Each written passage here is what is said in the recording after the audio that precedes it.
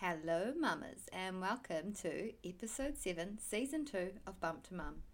I am your host Emma, and this week I am bringing you a conversation with Jessica from Birth and Bloom. Jessica is based out of Dunedin and she is a birth and postpartum doula as well as a hypnobirthing educator and a mum to 2.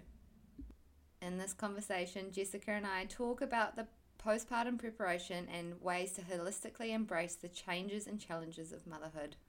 Jessica gives us a lot of tips and tricks in terms of how we can prepare for this time, the services she offers clients when she works with them. We talk about birth, but it is really a focus on that postpartum time and the ways that we can look after ourselves, the women around us, and the families around us. Jessica talks us through what the 5 pillars of postpartum care are, and this is a workshop that she is now offering people as well. We also cover a topic which, a little bit selfishly of me, I wanted to know about, which is returning to work after having some time off from your paid employment to have a baby. And Jessica kind of, gives us some ideas around how we can prepare for the return to work from an individual perspective, but also our whole family, and the different ways we can, get our head around it. And just ensure that it's a positive experience. You know, no one loves change, but there's a lot of things that we can look forward to with this as well. I have returned to work very part-time in the last month, and even though it has only just been picking up 1 day a week to slowly transition back, I have felt, such a shift in terms of how much less time I have across the week. The life admin seems to stack up. Things kind of slip to the side, and it's become a little bit harder to prioritize or just find time for everything. So that for me, even just doing those few hours has been a bit of a shift. But what I can say is that I actually am really enjoying being back at work, having that time, which is, something that I did before having a baby, which is, just getting my head back into that, which has been really enjoyable. I was a bit apprehensive, but it's just been a really positive experience so far. I will tag Jessica's account in the show notes, so if you want to get in touch with her or follow along just on her Instagram account for some tips and advice, then you can do that. Like I said, she is based in Dunedin, but she does do some online consultations and support as well. So without further ado, let's get into this week's episode. I hope you really enjoy it. I hope you learn something, and I hope it is also just a reminder of how important it is to look after ourselves and our friends and our family and anyone around us that is having a baby. That postpartum period is such a special but challenging time. So I hope you really enjoy this. Enjoy, mamas. Much for joining me on the podcast today. I would love you to just take a moment and introduce yourself to the listeners. Tell us a bit about yourself, your family, and your work. Hi. Well, thank you so much for having me on today, Emma. It's such a pleasure to be here. So my name is Jessica. I am a mum of 2. I've got Leo, who is 9, and Vienna, who is nearly 6. We live in Dunedin, and yes, it is pretty cold down here at the moment. So, I've been doing this, I suppose, for about 9 years now. So I got into it when I was, just after my postpartum with Leo. And, like a lot of people who are unprepared for postpartum, it was like a little bit of a baptism by fire. And, when you're in it, you're kind of like, is this what it's meant to be like? And I got given this book. It was called The First 40 Days. And it's really talking about traditional postpartum wisdom and how other cultures sort of celebrate it. And it's really like this rites of passage into motherhood. And I was like, oh my gosh, like this is what it's meant to be like. And, over in like our Western culture, we're so advanced with so many things, but postpartum care and how we look after mothers, it's really sorely lacking. And so that really, I suppose, sparked my interest in this area. And then I went on to study postpartum care through Newborn Mothers. And that's like a really intensive postpartum training program. It talks about even like the brain chemistry, the hormones, you know, the mental, emotional, physical changes, what are happening. And it really kind of leans towards like the Ayurvedic approach to postpartum care. So, yeah. Amazing. So in terms of, I guess, the support you offer now, could you maybe share us a little bit about, you know, what you do and what is some like common things that you're supporting women with in that postpartum? Yeah, sure. So, well, I was doing postpartum care in actual, I suppose, like fourth trimester blocks and that, but and I will be getting back into it soon. But generally, I'm also I'm a birth doula as well. So. Yeah. So even when we're preparing for birth, we're also looking at postpartum and setting up the postpartum space, you know, figuring out what sort of foods we should have stocked in the pantry, how to kind of create your village, and even really understanding the changes that are happening within the body. So I'm a postpartum doula within that respect. And I also teach hypnobirthing classes as well.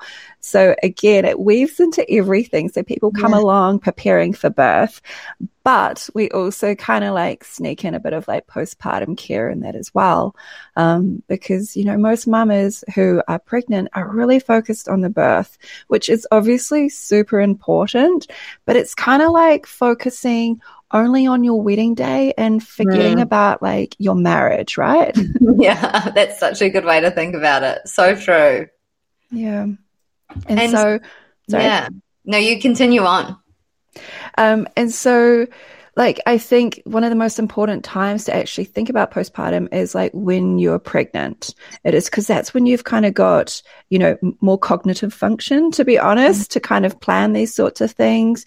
You're a little bit more sort of social and can kind of, you know, when we talk about nesting and we're only normally focusing on like the baby's room and doing up the nursery and getting the clothes, but actually we should really extend that to, you know, nesting, what our postpartum sanctuary will look like, you know, what sort of environment do you want to be in, setting up like, you know, what we call like a milk station, having some little rituals in place as well. So like an idea for that is, obviously you won't be able to go out for coffees, you know, quite so much in those first few sort of weeks and months. So making sure you've got really beautiful food and, you know, nice herbal teas or a nice plunger coffee at home so that you're kind of bringing those sorts of little luxuries into your everyday life when you're at home. Oh, I love that. And I've got so many questions springing to my mind for you. So I'll try not overwhelm them and ask six at once because I often do that. But if we go, so maybe go back to, how would clients reach out to you wanting support with their birth? And then is that initially how the kind of the relationship will start from there? Generally, yes. Yeah. So normally, yeah. So everyone reaches out at different times. So sometimes I have mums who are like, literally have just peed on the stick and they're like, right, I really want to be organized for my birth and we'll make contact then. And then I have other mums who are like 34 weeks pregnant and are like, okay, so I need a bit of help here. And so that's generally how that happens. When I'm doing like just solely postpartum care, it's it's a wee bit different because it's just kind of, it's a bit more flexible as well. So when I have a birth, that's kind of blocked out that month. So I can't really have any other births. Whereas postpartum care, it's kind of like I would probably see the mum once a week for like 6 weeks. And so before you've had the baby, we sort of sit down and we have kind of like a discussion because everyone has like a different vision of how they want to be supported or what that sort of support means to them and how they want to feel as well. So often we sort of think about like the physical things, but it's actually often about how you want to feel like emotionally supported. You know, do you want your environment to feel calm? Do you, you know, want it to feel social? What are your boundaries like?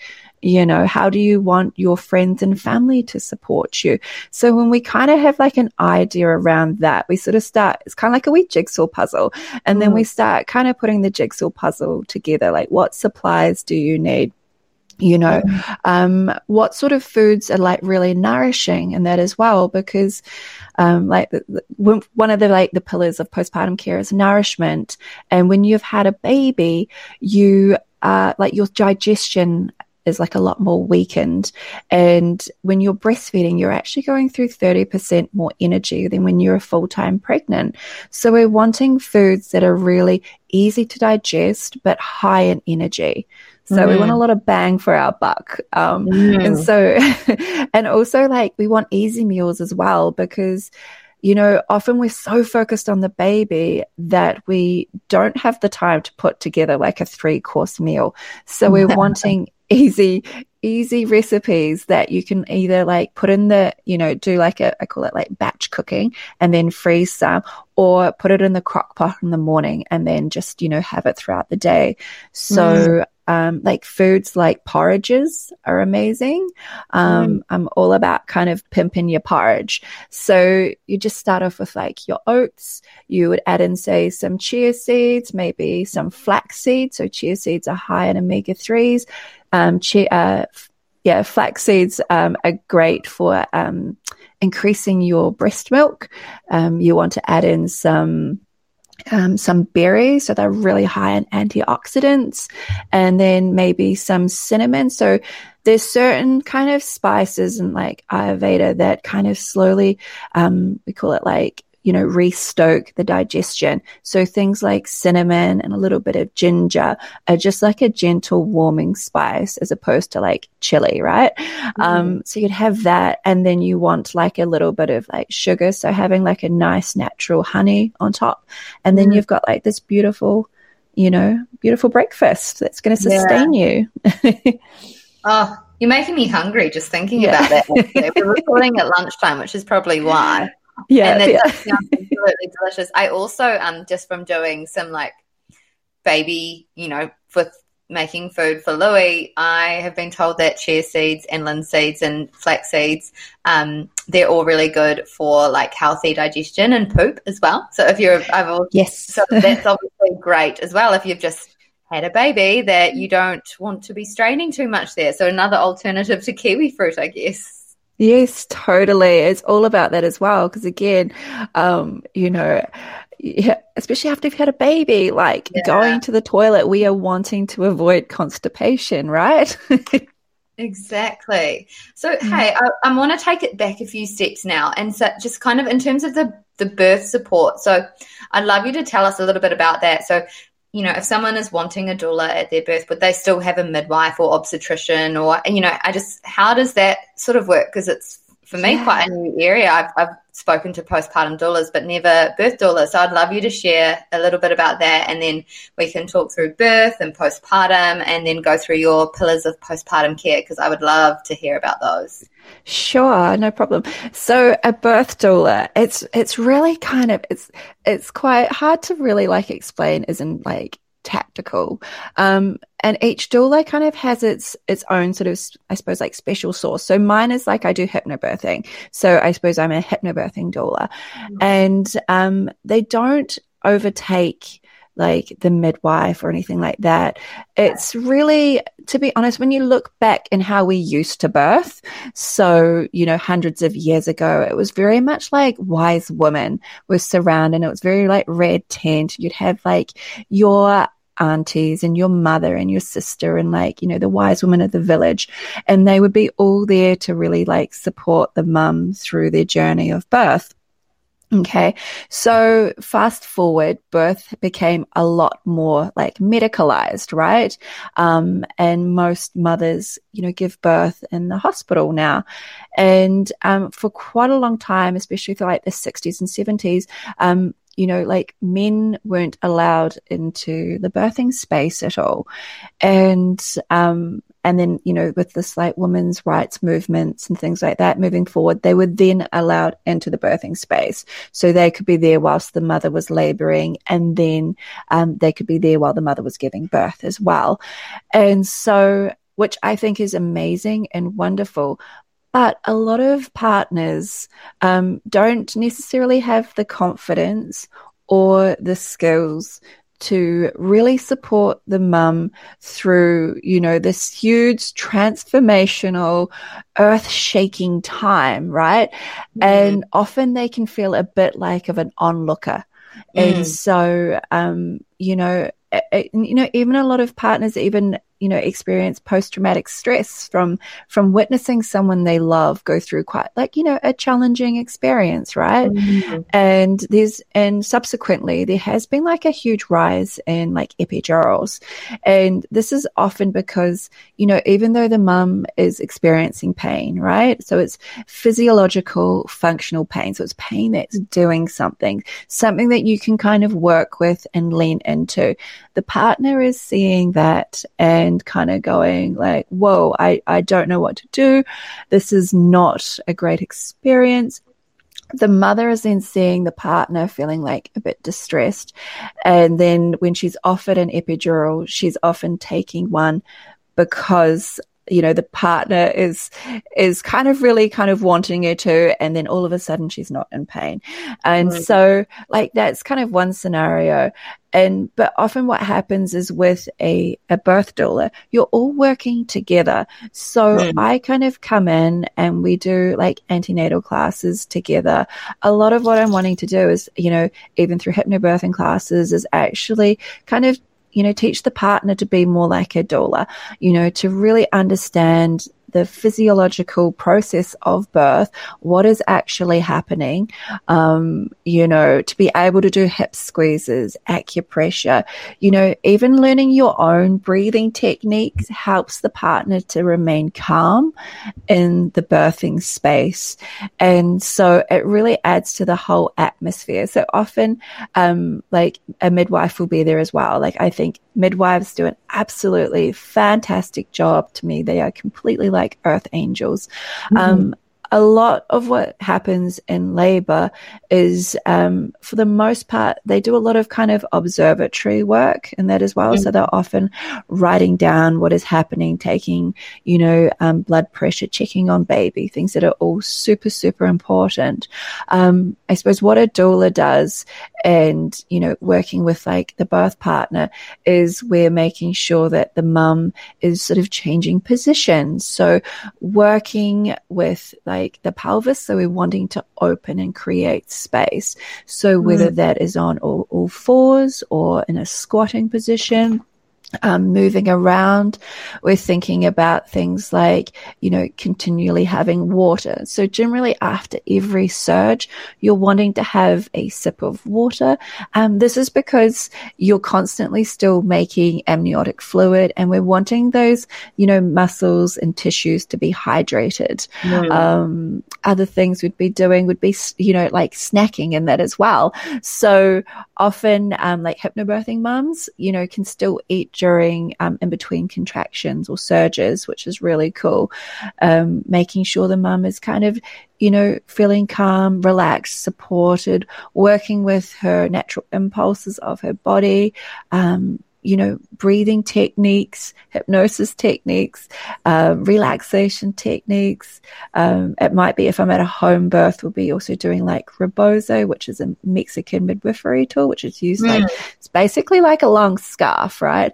And, setting up the environment, aromatherapy, like there's so much that can be done in the birthing space that it's not until you start to kind of get into it that you're like, wow, it's, you think about how much we prepare for a wedding day. The same input can be put into like your birthing day. We'll put it that way. Oh, there's just so much to think about. And obviously, sometimes situations change and there's circumstances outside our control.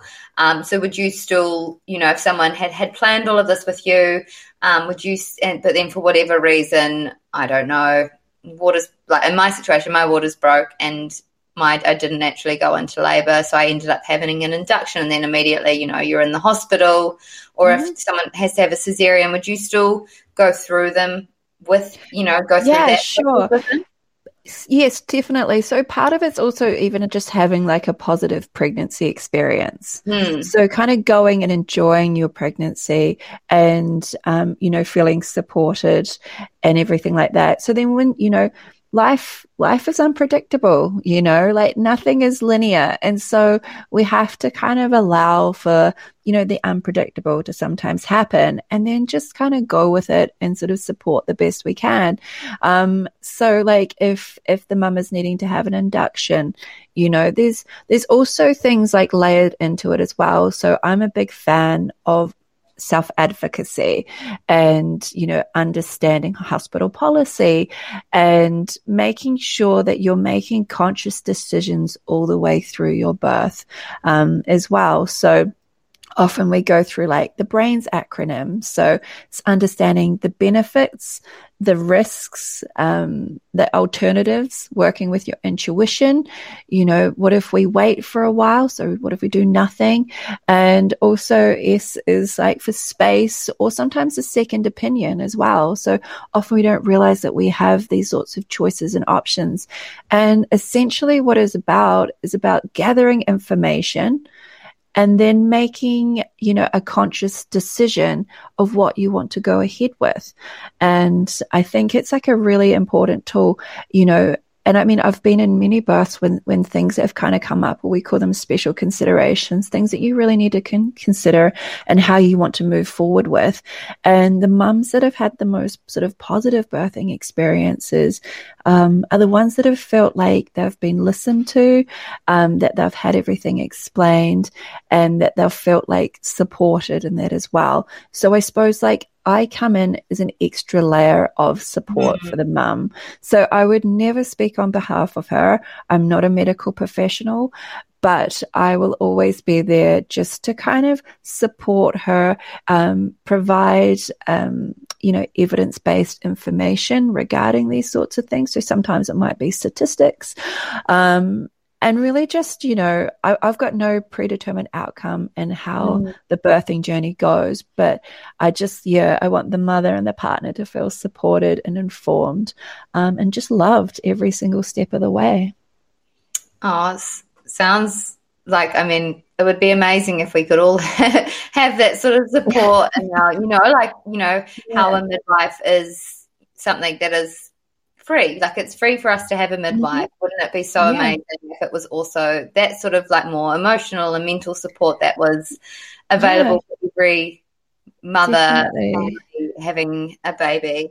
I would love you to talk about, so baby has arrived, whether or not you were kind of present at that birth or not, what then we're moving into the postpartum. I love that you said that a lot of the time that postpartum preparation happens during pregnancy because, like you say, once you're in it, it's too late. I would love you to share some tips and tricks for everyone in terms of how we can best prepare for our postpartum. Sure. There's a lot, but I would if you've got one of the main things. I heard a milk station, I heard coffee, but if you can maybe go through some of the top ones. Yeah. No problem. So like when I sort of think about postpartum and preparing for it, we look at kind of like the pillars of sort of support. And so like the first one is obviously rest. So deep rest. Okay. And like, generally that's for like at least the first month to sort of 6 weeks. And in a lot of countries, they have a name for it. So in India, it's seen as like the sacred month. And in like China, it sort of translates to the sitting moon. So sitting in a moon cycle. And the idea is to really prioritize rest. And this is happening for so many reasons as well. Like even when you think about birth, if you've had a beautiful physiological natural birth, you still have a graze the size of a dinner plate inside your uterus that needs to heal. Wow. Okay. Yeah. I never thought about that. No, I know, right? Your hormones are changing as well. So whilst you were pregnant, your placenta was actually, I love the placenta. It's its whole other topic, but it was producing a lot of hormones. So once that's been expelled from the body, the other organs in that produce those hormones have to start making them again. And so that takes a wee while, and that's often why we sort of experience like the baby blues, and can feel maybe a little bit out of sorts as well. And so the idea of resting is so important for recovery, but also for like adjusting to motherhood as well, and bonding with baby as well, and also like breastfeeding. So that's like one of the majors. It is. And so the way that they sort of do it overseas is that it is 1 month in the bed, 1 week in the bed, 1 week on the bed, 1 week beside the bed, 1 week near the bed. And then, yeah. And that's, I guess, because, I mean, they do feed so much, so you do kind of, it's hard to go anywhere without going to have to do a feed. So they really just focus on being, like you say, in bed, on bed, near bed for that full month. Wow. 100%. So it's really slowing down.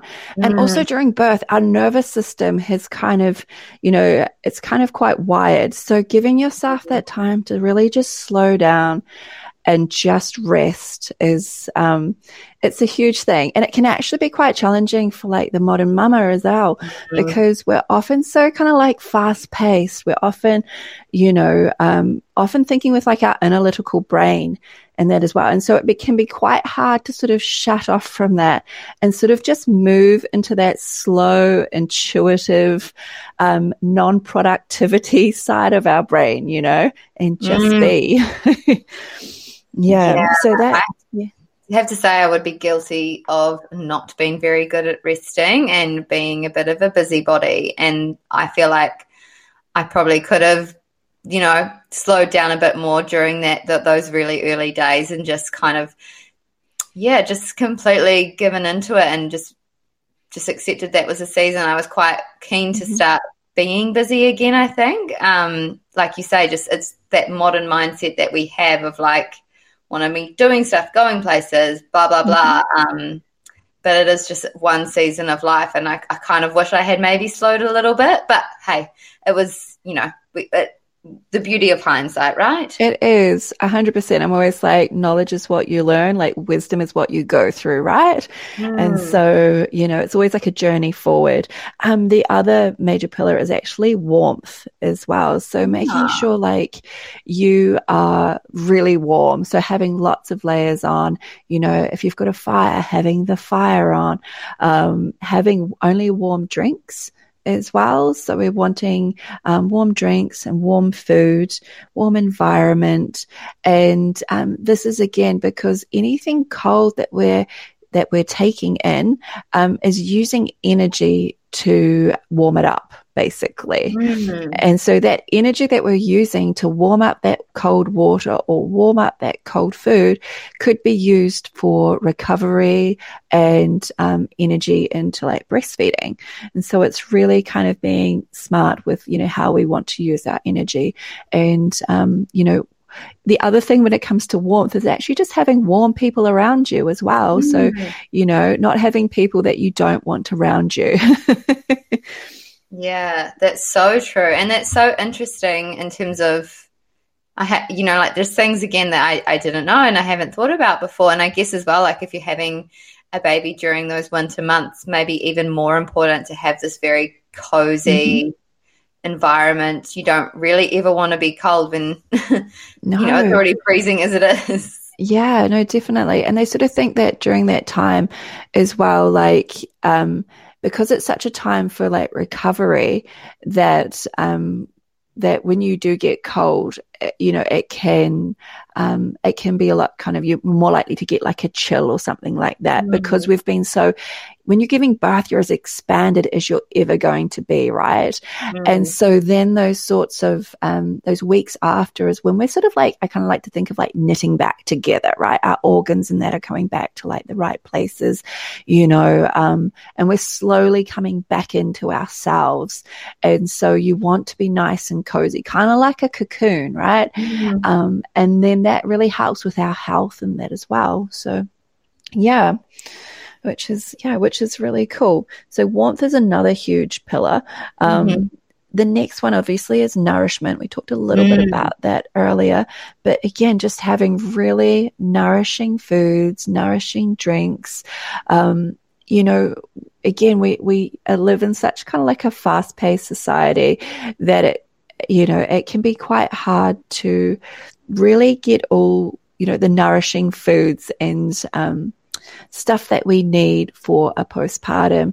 But, if you can plan when you're pregnant and have like your freezer sort of, ready and stocked full of meals that, at least if you're going to have like 1 or 2 nourishing meals a day, then that's really going to help with your recovery. It's going to help with your energy. It's going to help with your milk supply. It's going to help with your mood and that as well. It's such a huge thing. Often what happens when you're talking about like the brain and postpartum is we quite often sort of tap into parts of our primitive brain. And so like, this is really interesting, or I think it is that when you go to check like your fridge, and you're like in postpartum and you open the fridge, right? You're like, oh, there's not much food. That's okay. I'll get my husband to pick up something on the way home. Like that's us. We're like thinking with our conscious mind, but our subconscious mind is thinking, oh my gosh, there's no food, famine. And this actually creates a stress response within the body, right? Oh my God. Yeah. So you don't even know why you're feeling slightly stressed or slightly edgy, because in your conscious mind, you're like, oh, it's annoying, but like, it will be fine. Whereas your subconscious mind, this kind of, this primitive brain is like, oh my gosh, famine. And that sets off like a trigger response within the body. So one thing I actually always recommend parents doing is making sure you have like an extra week worth of food, ahead, if that makes sense. So if you normally, shop 2 weeks at a time, the first week shop for 3 weeks. And it's like this, I don't know if you ever used to go to your parents' like fridge, and it's like an automatic response, like you open it and there's food and you feel good, right? Yeah. But having extra food actually helps our nervous system to feel a lot more calm, because we know we don't have to go anywhere and we know that we're not going to starve. Wow. And I guess that's that's why we, that's why people bring food to new families, families with new babies. It's like that language of wanting to do something to help, but it probably goes further back than that in terms of wanting to know that they're nourished and not wanting them to worry about, that there's not going to be food. And obviously in the modern day, we know that we can go get a takeaway. We can go pick something up, but it's, it goes further back than that, and we're not actually aware of how that impacts us. That is crazy. The brain is that is crazy. Yeah, it's wild. Obviously lots of food prep and being organized and your pregnancy to make sure that that's all set up. And obviously, and I guess another one would be like asking people to bring you certain meals and kind of preparing for that as well. Like what's some food that you might want people to bring you? Yeah.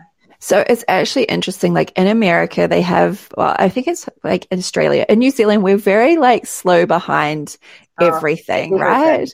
So like, it's so funny. I even remember like when I was training to be like a postpartum doula, everyone's like, what's postpartum? Like at that stage, it was still postnatal, right? Yeah. And so like overseas, I've had postpartum doulas since like forever. But what they also do is they have like a meal train. Have you heard of that? I've heard of that in Australia, yes. Yeah, so it's like it's made its way to Australia, so New Zealand's next. So what happens is often like we have baby showers, right? And the focus is very much on the baby.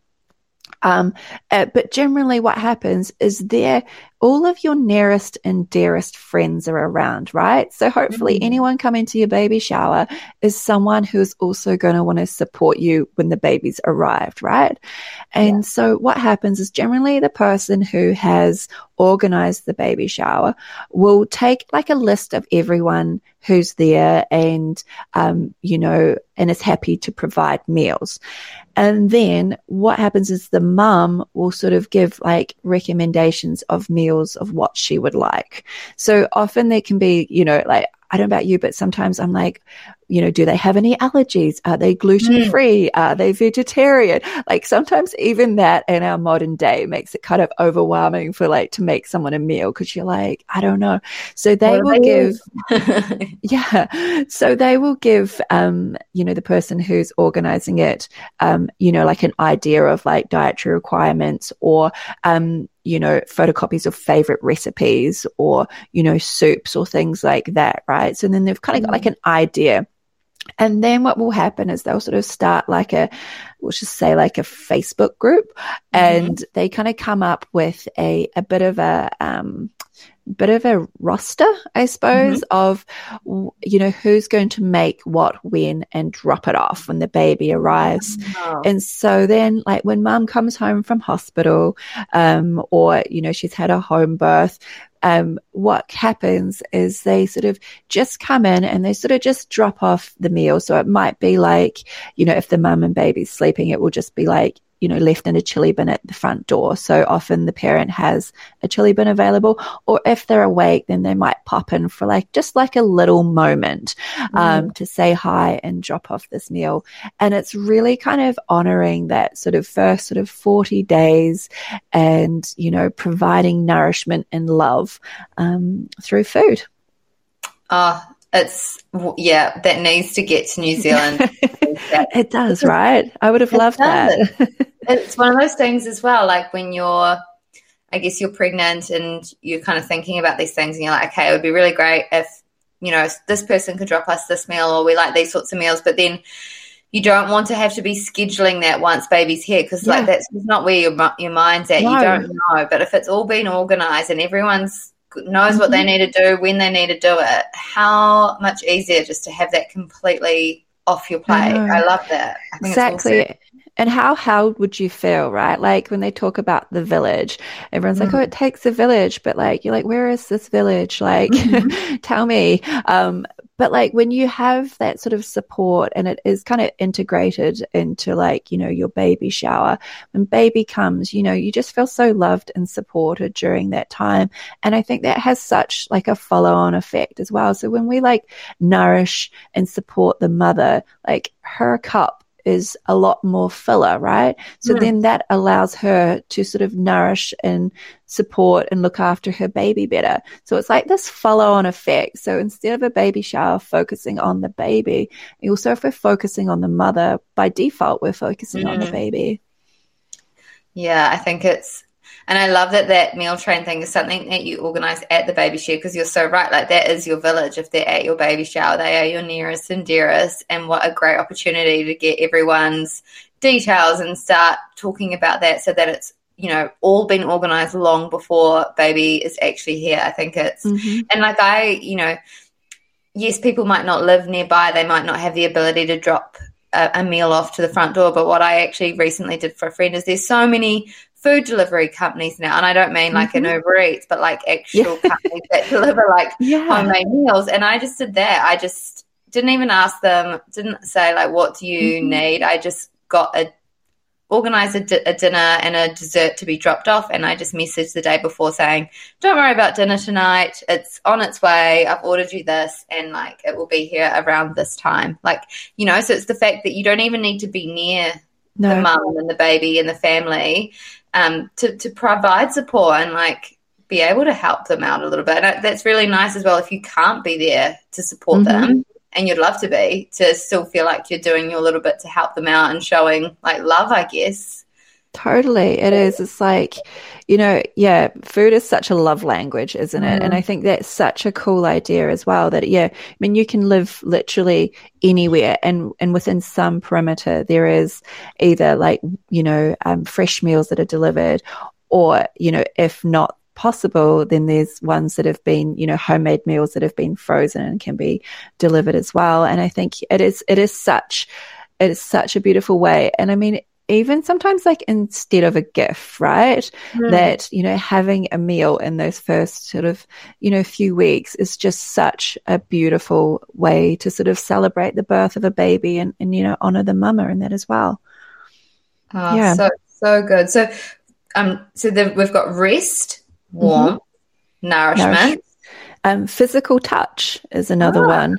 It is, yeah. So we're like wired for connection, right? And again, when we talk about like the nervous system of a new mum, often it's very like light and airy. And physical touch is a way to kind of like it boosts oxytocin. It does. mhm. It boosts endorphins. And again, when we look at kind of like Ayurveda and a lot of traditions, for the first 40 days, they have someone come and massage them at their home Oh every my day. I gosh. know, right? I was just like, wow. And so what that does is it's getting what we call like boosting the prana. So that's like the energy in the body. It's moving what they call stagnant blood, helping with circulation, helping with, they do sometimes like womb massage or abdominal massage. So the organs and that are all moving back to where they need to be. And it's really grounding as well. So often the oil that they'll use is a sesame oil, right? And so, so basically, so long story kind of short is that we're made up of like 5 different elements. So we're made up of earth, fire, water, air, and space, right? And so when we give birth to earth, which is the baby, fire, which is like blood, and water, which is amniotic fluid, sweat, and tears. So within our bodies, we are left with an excess of air and space, which is quite cooling. Okay. And, so that's how kind of like the nourishing food and warmth and that kind of counters that. And so physical touch adds into that as well. So again, we're moving the blood, we're, helping with oxytocin. It's very grounding in that as well. So that's how the black sesame is very grounding. And that can really, again, help the mother's nervous system. And so we may not all have someone to kind of come around and do a massage, but you can actually do self-care massage, right? And how I would sort of recommend doing that, if it's something that you are interested in, is having like an oil, ideally like a black sesame oil. Make sure it's not toasted because, it smell toasty. You'll smell tasty. But what happens is you want to do that once you've hopped out of the shower. You've towel dried yourself off and you want to sort of sit on the ground, and you want to be putting a bit of oil in your hands. So you want to make sure you've got a warm environment as well. And you start off at your feet, and it's just like really long, slow strokes.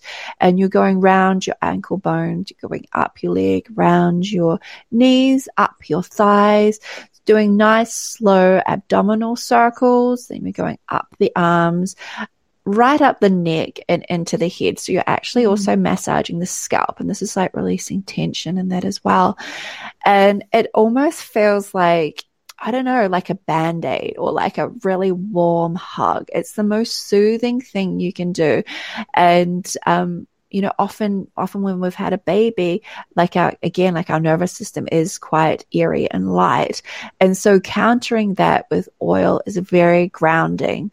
It is. And it can actually make a huge difference to like your mood, and how you're feeling. Yeah. Well, I mean, it makes sense, right? Because after you've had a massage, if you go treat yourself or whatever, how good do you feel? Like it's just the most blissful, like release, and just kind of completely, phones are away. There's no one that really can contact you, and you're just being, I can see that makes total sense to me. Could you use I mean, it sounds like sesame oil, the black sesame. Could you use like a coconut oil or something like that as well? Like totally. You can use another one. Coconut's a great oil, but it's generally a wee bit more of a cooling oil. Another great oil is actually like sweet almond oil. Oh, yeah. Yeah. So that's actually a very similar structure to like our skin oil. So it kind of absorbs quite easily. It's not too greasy. So I quite like that. I used to be a massage therapist. So I'm kind of really into all this stuff. Yeah. So it can be a really beautiful one, and you can just kind of like leave it on and then just get dressed, but you'll just feel like, and the idea is that like your skin is your barrier to like the outside world, right? And when that's feeling like airy and light, or often new mums will find that their skin gets quite dry, but being able to put on a nice oil is like, it's like, I don't know, it's just a wonderful feeling. I really love that. And it's self-care at the end of the day, isn't it? It feels good to do something for yourself, especially in a time where you're literally completely not doing much for yourself and very focused on this new baby. For sure. And it can be a beautiful time actually to tap into like, gratitude and sort of self-love, because our bodies go through so many changes, right? And often once you've had a baby, you may kind of look down and not really recognize your body, right? Because it's been, you're pre-pregnant, then you're pregnant and you're watching your belly grow and everything like that. And then the baby comes out and you kind of look down and you're like, oh, it's a bit different. I've got a few more stretch marks, or my belly's feeling a bit more softer. But actually like, tapping into like how fantastic and amazing was it that your body was able to do something like nourish life from like a tiny little seed, and yes, there's changes, but like, when we go from a place of gratitude, it helps us to kind of embrace those changes that are happening in our body, rather than, kind of go, oh, what, looking down and go, hey, what's happening? Yeah, that's so true. Oh, I love that one. And what is the final pillar for postpartum? Yeah, sure. There's actually two. So the other one is time and nature as well. So, again, like always coming back to it, we live in such a fast-paced society, but like we do, and we're often just like scrolling on the gram. And the thing with that sort of stuff is that we kind of disconnect from our actual reality to kind of go into this other reality, which is like Instagram and Facebook and all these things, but they never end. So you're never kind of like satisfied, right? You can always refresh, and it kind of it disconnects us sometimes from ourselves a little bit, right? And you've also got things in there like comparisonitis and what this person's doing and what you're doing, but like actually just sort of stepping back to like the very foundations of everything is like, being, time in nature. So whether that's even just going barefoot outside, or, we know that like when we're standing barefoot on the earth, Mother Earth, it's a very grounding energy. And, it can really like help our mood and that as well. So being outside, being at the beach is amazing. And that as well. I'm lucky I live just down the road from the beach. So I always find that really boosts my mood. Sometimes even just, if you're inside, just being in a spot that's kind of sunny with sunlight can be really beautiful. Even things like having herbal teas can be a wonderful way to kind of, have a bit of nature, or having like aromatherapy oils as well. So like lavender is nice and calming, or sweet orange. Those sorts of things can really kind of boost our mood and help us to kind of like reconnect to ourselves as well. Yeah. So nice. I think all of these just make so much sense when you kind of explain the reasons behind them. So it's cool to hear it kind of from that perspective as well. Yeah, no, it totally is. And there's now like a lot more sort of, I suppose like scientific research behind all this sort of stuff, which is quite cool. It is. But yeah, like the last pillar is actually community. And I suppose that sort of ties into like what we were talking about earlier. And that as well, like, having your village, letting people know how they can help, creating a meal train, that sort of stuff. Like what's happening in our brain is that it goes through like, we go through different stages of like, it's called brain plasticity, right? And so our brain is always changing, but there's definitely like times in our lives where this is happening a lot quicker. So one of them's like when you think like 0 to 3, right? Another is, when we're going through adolescence. And then another one is actually when we're having a baby. And our brain is wired for connection, for community. And so that's something that we really crave, right?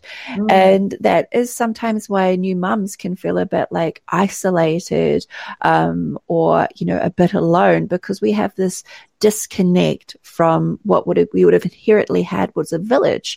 And so sometimes it takes kind of stepping out of your comfort zone to really find your village, and find your community.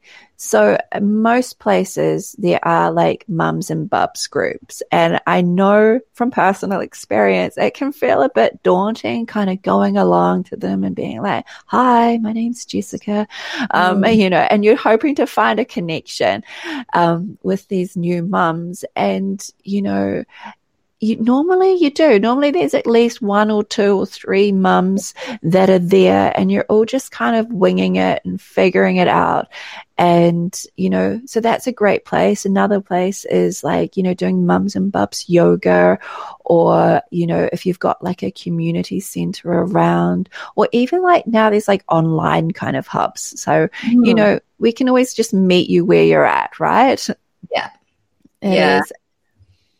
Yeah. So, and again, like that has such a follow-on effect into like your mental health and that as well, when we feel like we are part of a community. The other thing I always recommend is actually just being open and honest and vulnerable, right? Because we all crave deep connection. I don't know about you, but I'm not much of a small talk person. I'm just like, let's just go deep and let's just like figure it out. And so like, if you're having like issues with sleeping, or, you're feeling a bit down or whatever, just be open and honest. And that often sparks a deeper connection within the other person. Like they may have gone through something similar, or they may be just there to kind of, hold space for you and kind of validate what you're going through.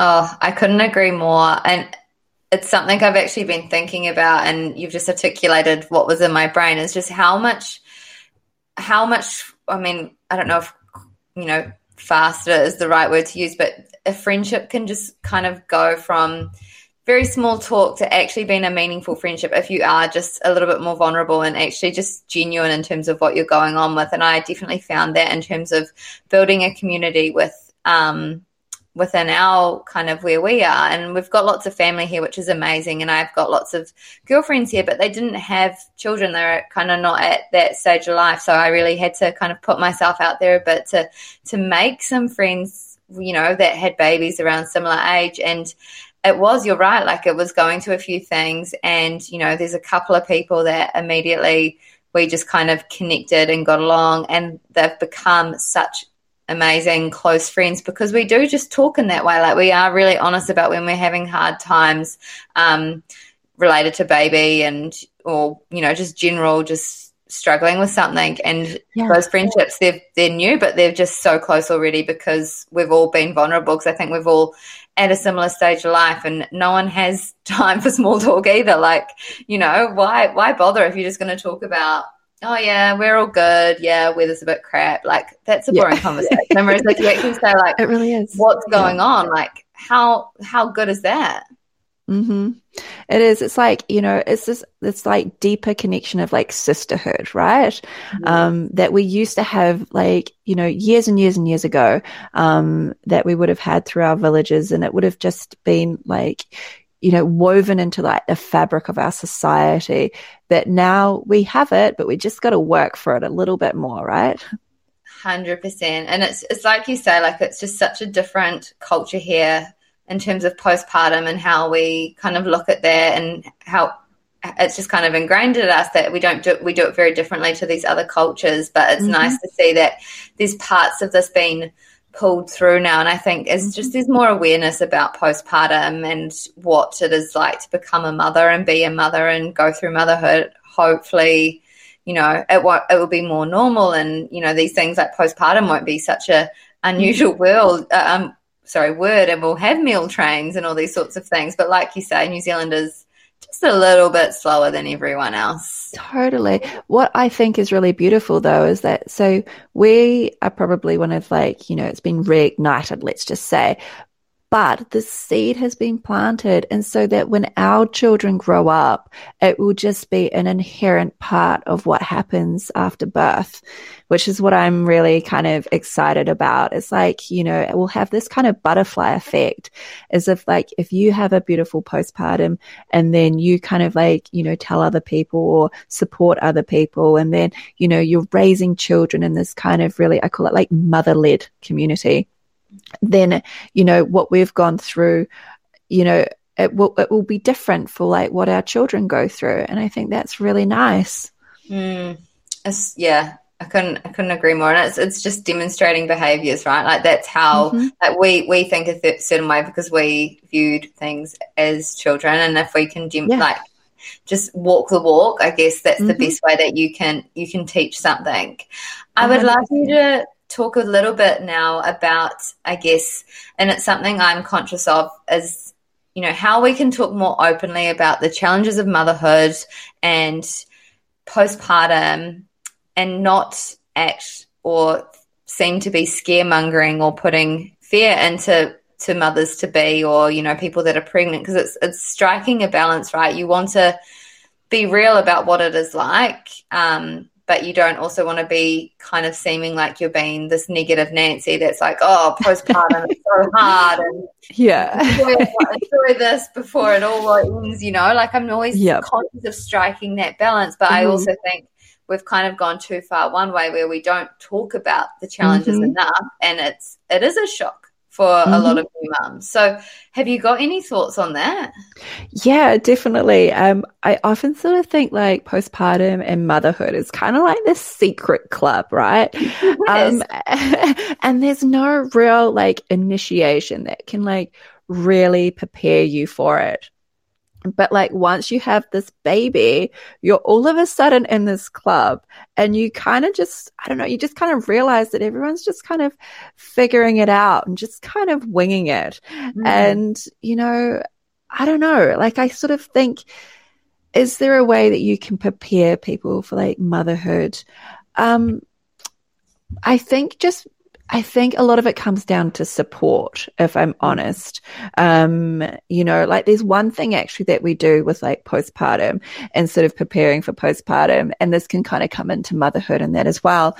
And it's kind of having like 3 lists, because, women can do, anything, but they can't do everything, right? Yeah. And so it's kind of just meeting yourself where you're at. And so having this, like we call it like the 3 essentials list. So the first thing is things that I will prioritize. So this might be, like having a shower every day or, having a walk, twice a week by myself. Or, if you're someone who really likes the house to feel clean, like that might be something that is actually a priority for you. Often we're like, oh, just live with it. But like for me, if I'm in a house that feels like really cluttered, it really affects like my mental health. I'm just like, I just need things clean. So for me, that's a priority. The next one is things I will ask for help with. So that might be, so like in the early days of postpartum, if you've got extra pets, so like someone coming and taking your dog for a walk, or if you've got, like a mum nearby who can come and help out with, like I had an older child. So she would come and take Leo away for a few hours or fold some washing. Or even things that specifically that you want your partner to help you with. So like communication is the key when it comes to partners. I often say like, honestly, communicate, right? So letting them know how they can help you and support you. And then the next list is something like I will just let go of for a while. So I'll pick it up a couple of months down the track when it feels like I've got the energy and the emotional bandwidth too. So that might be something like gardening, right? Like, we all like our nice garden, but like it's not a priority and it's something that you can let go of for a while. So it might be certain things like that, but just kind of having like that 3 list and kind of, thinking, how do I actually feel about this and where does this go? can be really, really helpful with going into sort of postpartum. The other one is, again, like back to partner support.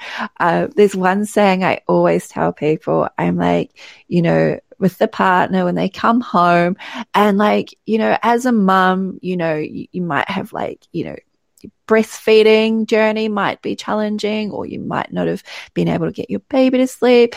But sometimes it's not like a problem. It's just a challenge, right?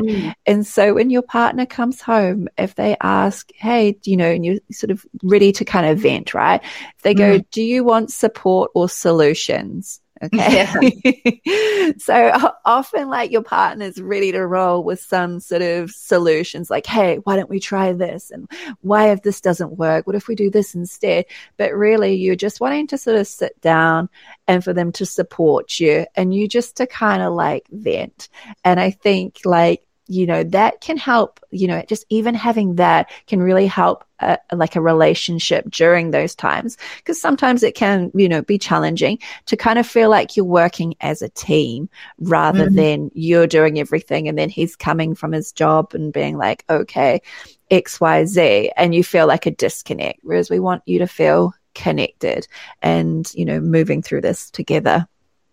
Yeah. I love that. I think that's such a good idea. And you're right. Sometimes you just want to be heard. You know what the answer is, or you'll find the answer by just being heard, but you don't need someone to offer you solutions straight away. That's not necessarily why you're venting. And I think, it comes down to communication, doesn't it? And being clear. And I think the 3 essentials list is a really cool idea, because if you actually physically wrote that down, if someone was like, how can I help you? You could actually say, well, this is the things I'm letting go of. But if you wanted to do something on that list for me, that would be so nice. What if you had said to yourself, okay, for the next 2 months, I'm probably not going to get to the gardens, or I'm not going to be able to do this. And then someone actually said, why don't I come and look after baby for a couple of hours so you can do one of those things, or let me do it for you. I feel like that would be such a amazing thing. And don't we all love crossing something off our list? I'm such a totally.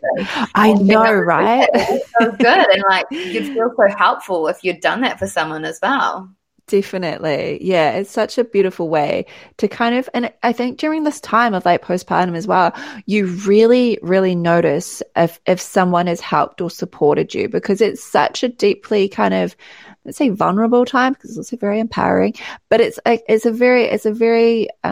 very special time. And so when someone does something for you and they've kind of gone out of their way, or they've been able to do it, it really means so much to you. So yeah, totally. The 3 essential lists. And I always recommend just writing it out, having it up. And so that, again, a communication with your partner, they know what you want to prioritize. They know what you need help with. They know what you'll let go of. And so then if you have, friends or family coming around and they sort of see that, then that gives them an opportunity to sort of step in where they feel that they can as well. Oh, so good. Oh, I have so many questions for you still, but I'm conscious of time, so I'm trying to pick one. I would maybe love, just quickly before we wrap up, if you could just touch on a topic that has been coming up a lot lately, probably more in my mum circles, but I've also had a lot of listeners message me about it, and it's just around returning to work after your postpartum, not to say after postpartum is ongoing, but after, you've had a baby and returning to work. What are some things that we can do to make that adjustment easier? Or if you've got any tips there, I'd love to, even if it's from your own personal experience. Sure. So, it's everyone's journey through this is so different. It is. There's so many factors as well that kind of come into it, as in, are you looking forward to going back to your job? Or, are you just needing to go back to it as well? It's really hard to return to a job that you don't want to return to. Also your own mental health as well. Have you been able to really enjoy your postpartum? Or have you felt a bit isolated and you are needing this kind of connection of the workspace? And I've had a lot of mums that have actually just looked forward to going back to work because, they enjoy their job and they are around a lot of people that they enjoy being around of as well. And again, I think this is kind of like meeting yourself where you're at. So things that I found helpful was I didn't return to work like full time. I sort of started back part time, right? Mm-hmm. And that kind of allows for a bit of an adjustment period. What I would do differently is I would put Leo, if I was doing it again, would put my child in like a few weeks before I was going back to work to kind of get all that kind of anxiety and uncertainty out of the way, and to kind of do a bit of a test run with a bit of a routine. So I'm not someone who's like super analytical. So I love being like a mama, and I'm just like really fluid with time and like what's the schedule like that. I'm good with lists, but like generally schedules, I don't know. And so for me, it was a shock, to also realize how unorganized I was. And, again, I think it kind of comes back to having communication and expectations as well. And, again, just like meeting yourself where you're at with that. So first off, I think just being really gentle with yourself is super important. It's, checking in with yourself. How are you feeling? Having honest talks with your partner, and just taking it little steps at a time. It is hard. It's like for most people, going back to work is a challenging time. It is, sometimes like, coming up with like a really good plan and like a schedule can actually be a bit of a sanity saver as well. With that, with home life and everything else, I also just kind of really recommend, again, if possible, doing batch cooking. So kind of going back to the start with that. Because if you're going to work and you're like racing out the door and you're dropping your child off at daycare, then you're off to work and then you're coming home, it's very likely that you're not going to be bouncing around with a lot of energy, right? And so, having like, it sounds really nannery, right? But like having like your Sunday as being like, right, I'm going to do a couple of batch cooks. So with batch cooks, I'm like, I've actually got some steak out at the moment because I was vegetarian and I've sort of integrating meat back into my diet, but I prefer it slow cooked. So I will do like a stew. But like it's something that you can then have with rice, that you can have with potatoes and vegetables, that you could have, by itself. So you can kind of do something that you can kind of make into multiple meals. Another one of my favorites is actually, it's a Chelsea winter recipe, and it's a pumpkin and chickpea curry, and it is so delicious, but it freezes really, really well. And you can, again, batch cook it, freeze it, and then just bring out a portion and have it with rice, have it with potatoes, anything. And so making your life as simple as possible.